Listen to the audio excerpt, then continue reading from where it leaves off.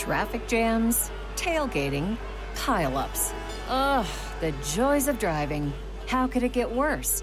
The federal government wants to have a say in what you drive. That's right. The Biden administration's EPA is pushing mandates that would ban 2 out of every 3 vehicles on the road today.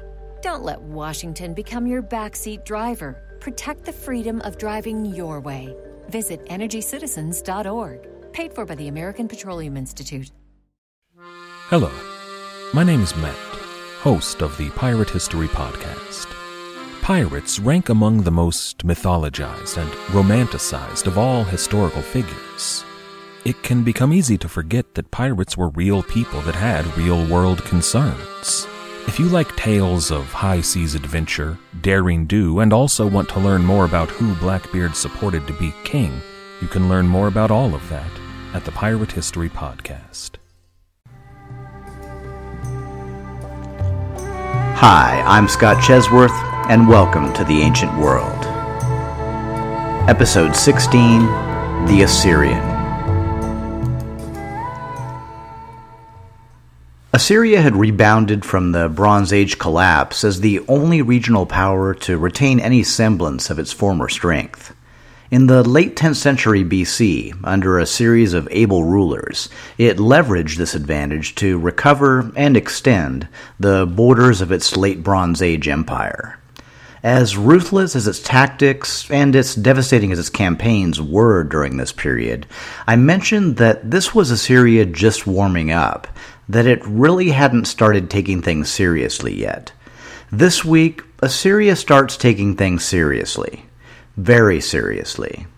And this change in approach is all the result of one man, the Assyrian general who would become one of the most successful military commanders of the ancient world, Tiglath-Pileser III. Assyria in the middle of the 8th century BC was a land ripe for revolution.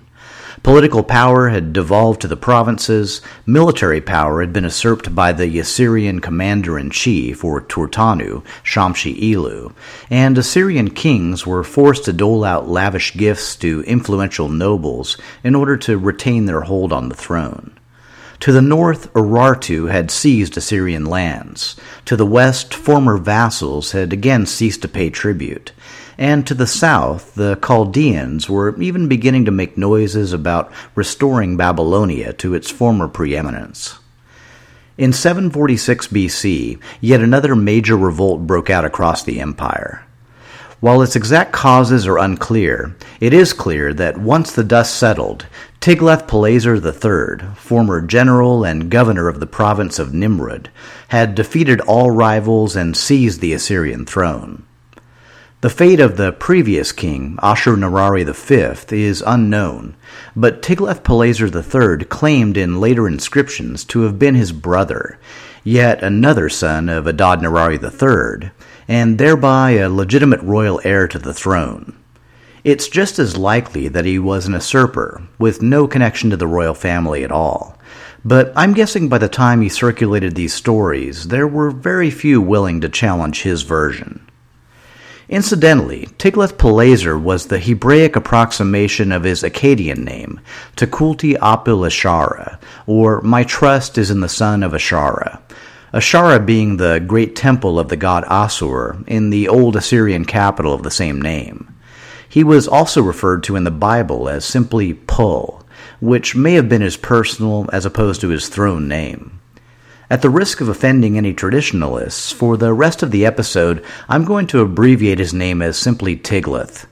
Really, it's either that or TP3, and I really don't want to push my luck.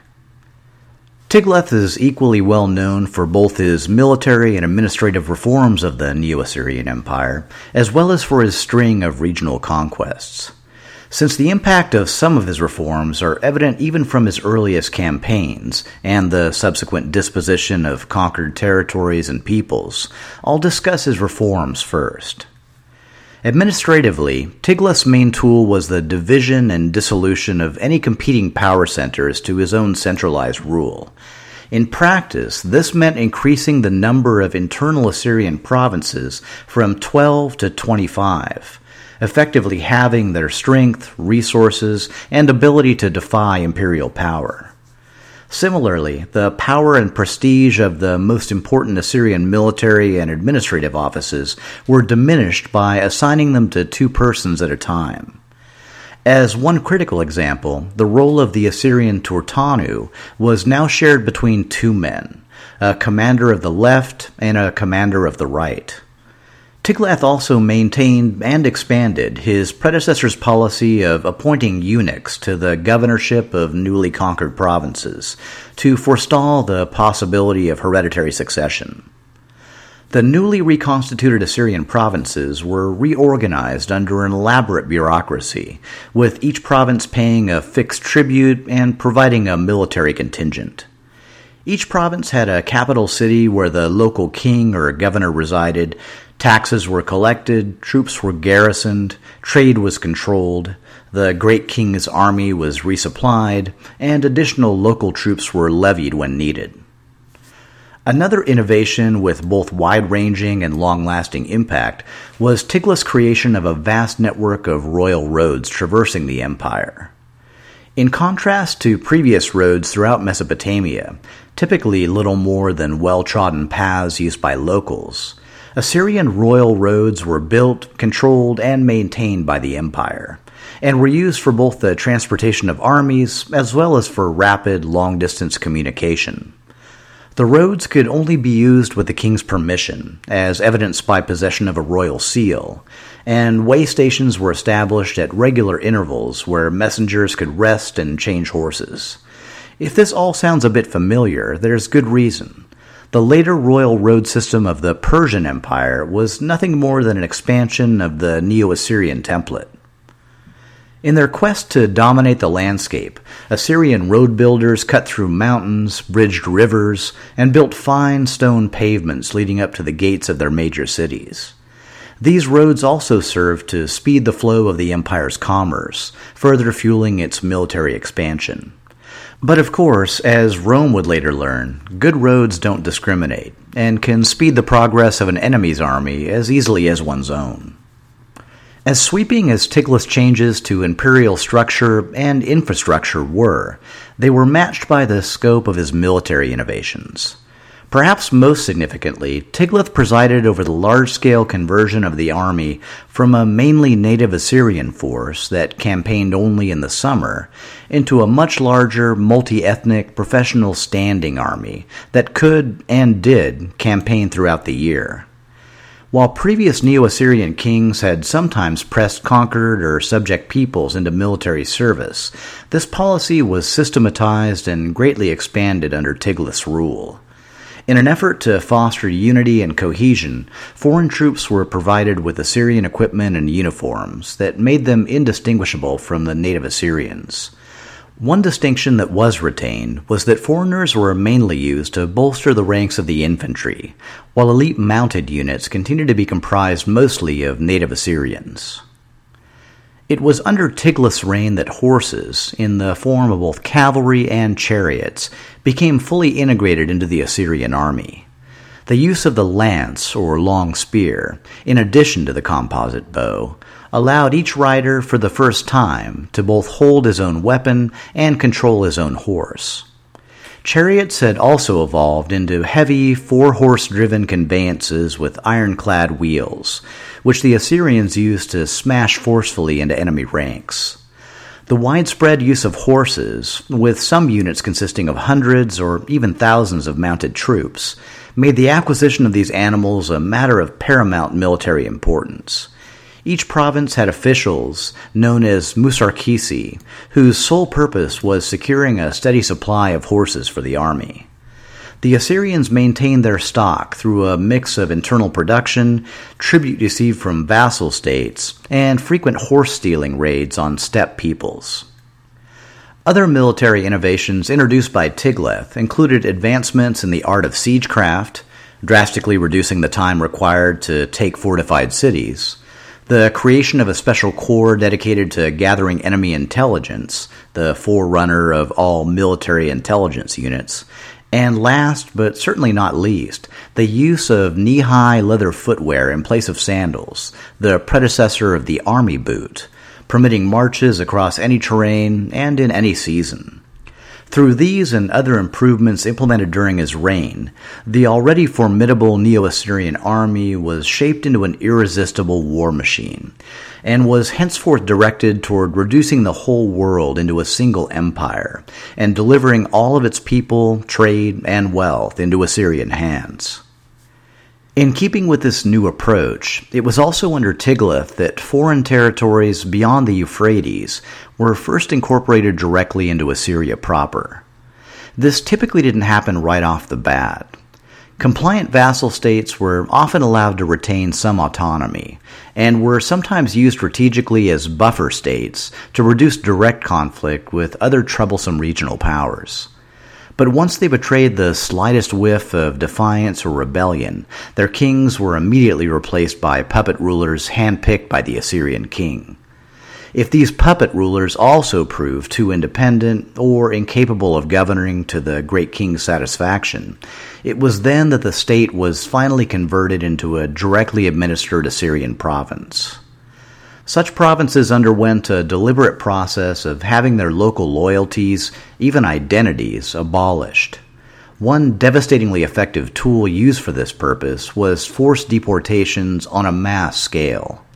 Such deportations were typically conducted in family units, with the families commanded to work the land of their new home, wherever it might be, in service to the Neo-Assyrian Empire.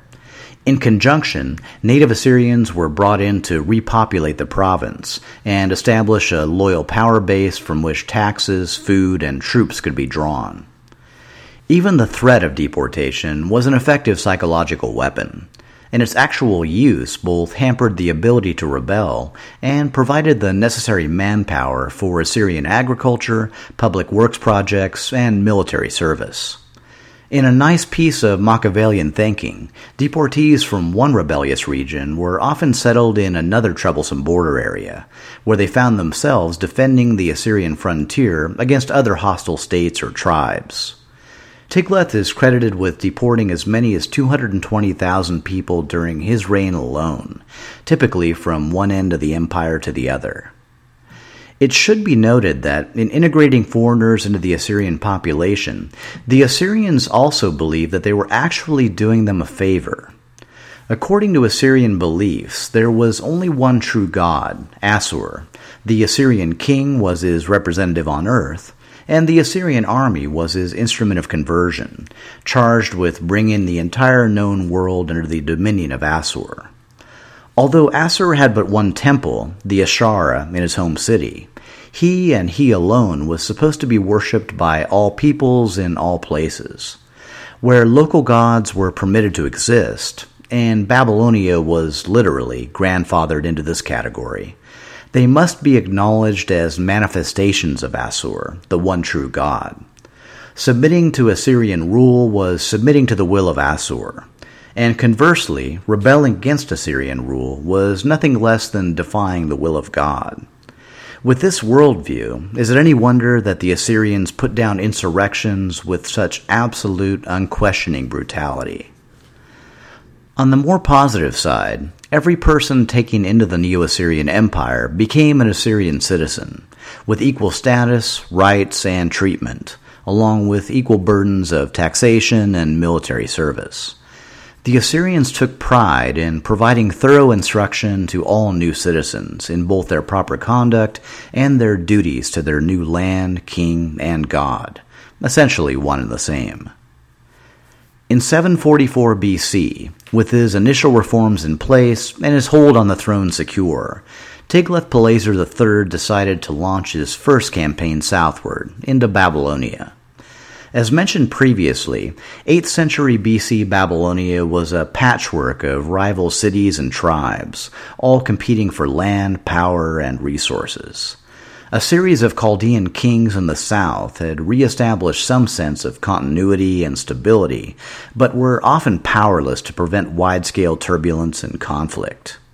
The previous king, Nabu-shuma-ishkun, had failed to rise to the occasion, and was replaced on the throne by Nabu-Nasser in 748 BC. Under Nabu-Nasser, Babylonia first began keeping detailed records of celestial phenomena, perhaps spurred on by a spectacular conjunction of the moon and planets that occurred during the first year of his reign, and also may have developed the first zodiac.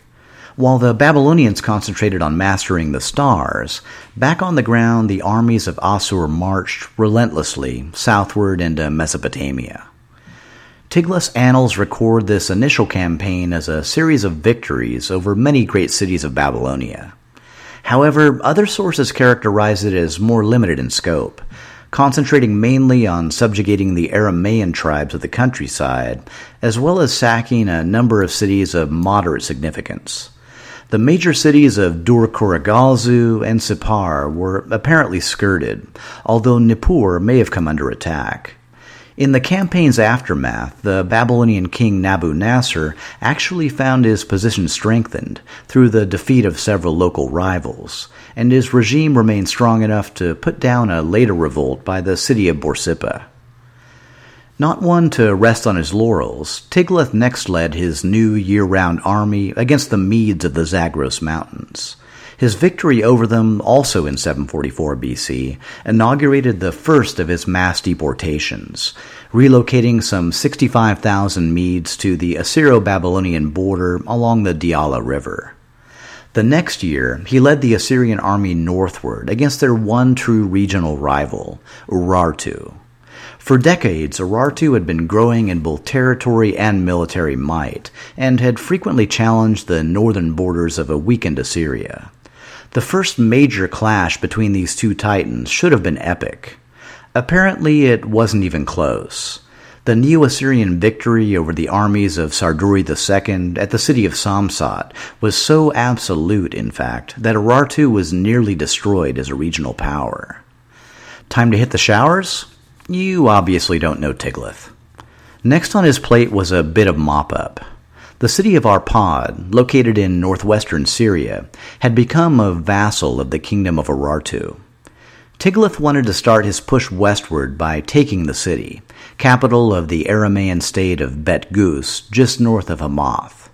But sometimes it's the little things that get you, and Tiglath found Arpad to be unexpectedly resistant to the initial Assyrian assault. Refusing to accept anything less than total victory, Tiglath settled the Neo-Assyrian army in for a prolonged siege of the city. I mean a prolonged siege. For 3 long years, without patron or allies, the city of Arpad held out against the most powerful army in the ancient world. While keeping the city surrounded, Tiglath passed the time by conquering the nearby city-state of Hamath and deporting some 30,000 Aramaeans to the Zagros Mountains of the east. When the Assyrians finally took Arpad in 740 BC, its fate came as no surprise to anyone. Every single inhabitant was horribly massacred, and the city itself was utterly destroyed. After, one presumes, breaking for a light lunch, Tiglath continued his push westward through Syria, where he compelled tribute and submission from King Rezin of Aram Damascus and into Israel. At the time, the northern kingdom was still under the rule of Menachem, the former Israelite general who had usurped the throne from the previous usurper, Shallum. No stranger to violent conquest himself, having brutally suppressed a revolt in the city of Tifsa by destroying the city, putting all the inhabitants to death, and ripping open the pregnant women, King Menahem instantly knew what he was up against. One look out over the walls of Samaria at the tens of thousands of Assyrian infantry and cavalry, all clad in iron armor and wielding iron weapons, and any thought of resistance quickly died away. Instead, Menahem paid Tiglath an enormous sum, 1,000 talents of silver, equal to about 37 tons, extorted from wealthy Israelite citizens. He was also forced to declare Israel a vassal state of Assyria. With these concessions secured, Tiglath pulled his army away from the city gates, to what one assumes was an enormous collective sigh of relief. Following in the footsteps of Ashurnasirpal II, Tiglath next led Assyrian forces to the Mediterranean coast. The Phoenicians, used to being treated with the Assyrian equivalent of kid gloves, were dismayed to find that tribute alone was no longer sufficient to appease the new Assyrian king. Instead, while Tiglath permitted the basic political structures of Sidon and Tyre to endure, they were henceforth to assume the new rule of Assyrian vassal states. Along with tribute and unquestioning obedience, the Tyrians in particular were required to put their twin harbors under the direct control of Assyrian customs officials, who would henceforth scrutinize all commercial activities to ensure they were geared toward providing maximum benefit to the empire. Nearly 500 years had passed since the Phoenicians had been the subject of a foreign ruler, and the Assyrians were an entirely different animal than the pharaohs and Hittite kings of old. The intervening centuries of relative independence had also worked changes upon the Phoenician psyche, and for many, the thought of a return to the old ways, or worse, was simply intolerable.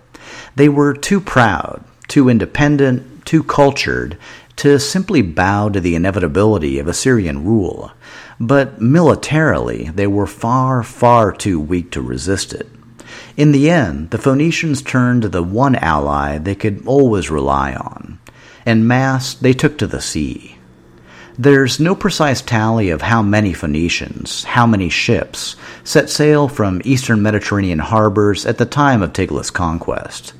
But the numbers were so great that the center of the Phoenician world soon ceased to be the ancient ports of Sidon and Tyre, and instead became the powerful North African colony to which the Phoenicians had fled, the city of Carthage.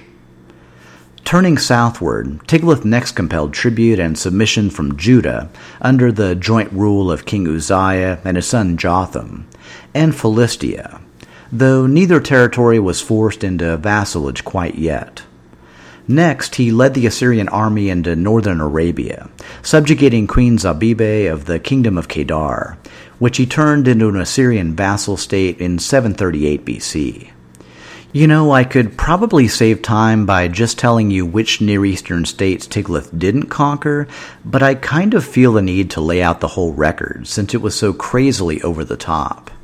In 737 and 736 BC, it was back to the east, to put down another revolt by the Persians and Medes of the Zagros Mountains. He was again victorious, this time occupying a large portion of their territory. I don't see any recorded conquests for 735 BC, so I'm just going to go out on a limb and assume that's the year that Tiglath decided to take some time off to work on his novel, go backpacking through Europe, or maybe just, get his head straight. Whatever he did, he was back in 734 BC with a vengeance. Around 737 BC, King Menahem of Israel had died peacefully in his sleep, a rarity in these violent times, and been succeeded by his son, Pekahiah. After a reign of 2 years, Pekahiah was assassinated in the royal palace by Pekah, one of his chief military officers.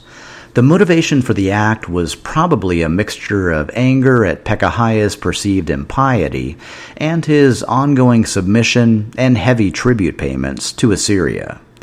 Assuming the throne in 735 BC, King Pekah quickly moved to rectify the latter situation. Pekah's first act was to offer an Israelite alliance with their old bitter enemy, Aram Damascus. King Rezin was also chafing at the Assyrian tribute and agreed to join the defensive coalition, which quickly morphed into an offensive coalition when the two allies declared a joint war against the southern kingdom of Judah. King Uzziah of Judah had passed away several years before, and the sole reign of his son, Jotham, had recently been terminated at the hands of Jotham's own son, Ahaz.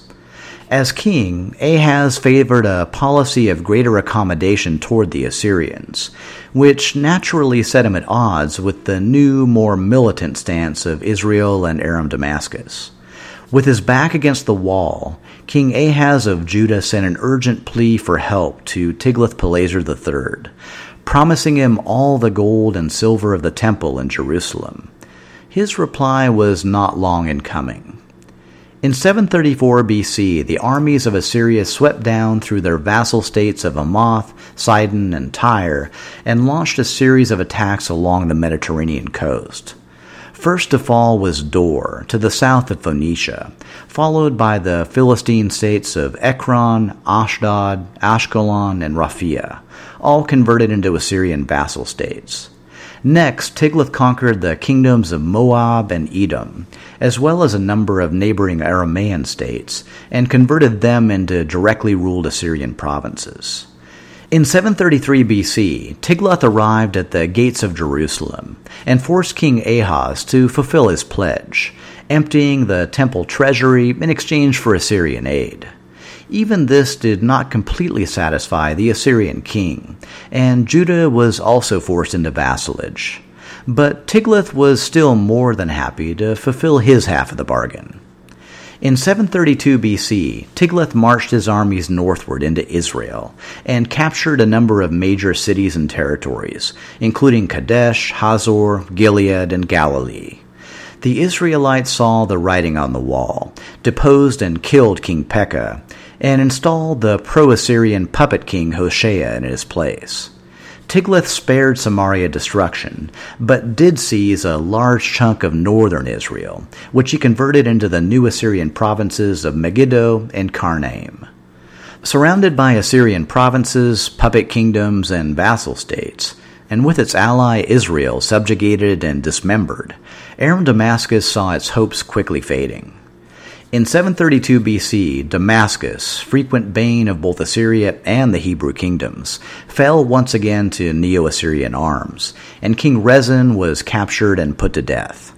This time, Tiglath intended to put a permanent end to the city's all-too-frequent role as focus for Assyrian opposition.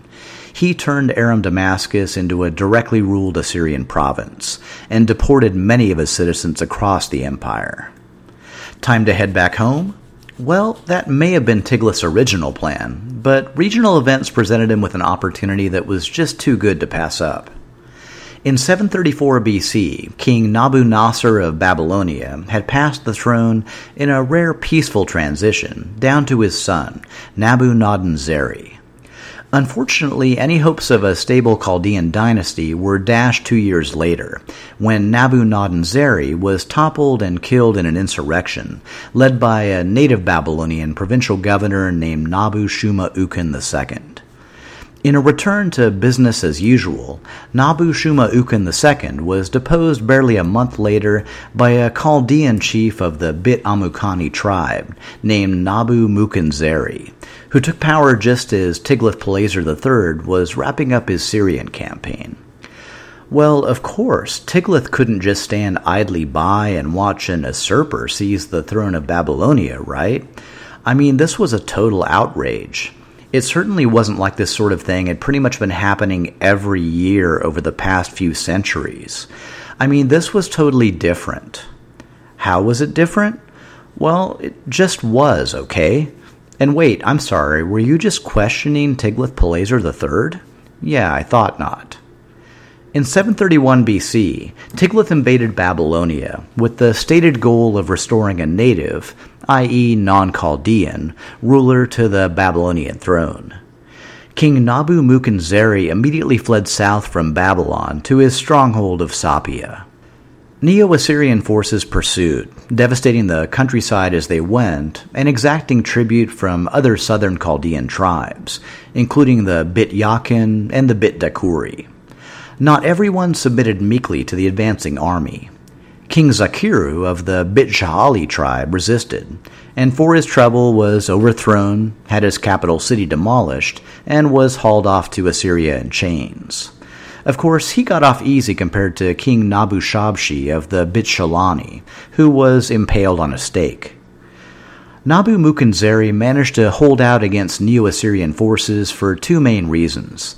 The first was his ability to keep the local peoples more afraid of him than of the Assyrians, which kept them from openly turning against him. The other advantage was the terrain. The extreme south of Babylonia was covered with marshes, where the well-honed military tactics of Tiglath's army proved futile. But these were only temporary impediments to a ruler as tenacious as Tiglath-Pileser III. It took 2 more years, but eventually, in 729 BC, both Nabu-Mukunzeri and his son Shuma-Ukin were captured and executed by Neo-Assyrian forces. Having taken control of the country, the big question for Tiglath was what to do with it.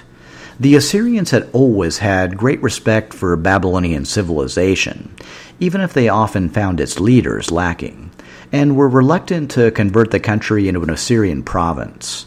On the other hand, the region was notoriously rebellious and fractious, would never be a loyal vassal state, and any puppet king installed by the Assyrians was sure to have a short shelf life. In the end, Tiglath-Pileser III, the great innovator, decided on an innovative solution. He had himself crowned as King Pulu of Babylon, the first Assyrian king to claim joint rule over both kingdoms. After 15 years of near-constant warfare, Tiglath finally returned to Nimrud, where he commissioned the construction of a new sculptured palace commemorating the numerous victories of his unparalleled military career. In 727 BC, with construction barely begun, Tiglath-Pileser III died. His new palace would never be finished, but it was also beside the point. His true monument was the Neo-Assyrian Empire itself. Stable, efficient, ruthless, and poised to bring the entire Near East under the dominion of Assur. Next episode, the new era of Neo-Assyrian expansion will continue under Tiglath's son, King Shalmaneser V, and his successors. The age-old Egyptian-Israelite alliance will be rekindled in defiance of Assyrian power. Urartu will make one more grab for the regional brass ring, and, last but not least, we'll have a long overdue visit from a very old friend, as the kingdom of Elam, yes, Elam, returns to the role of major regional player. All this and more, next time on The Ancient World.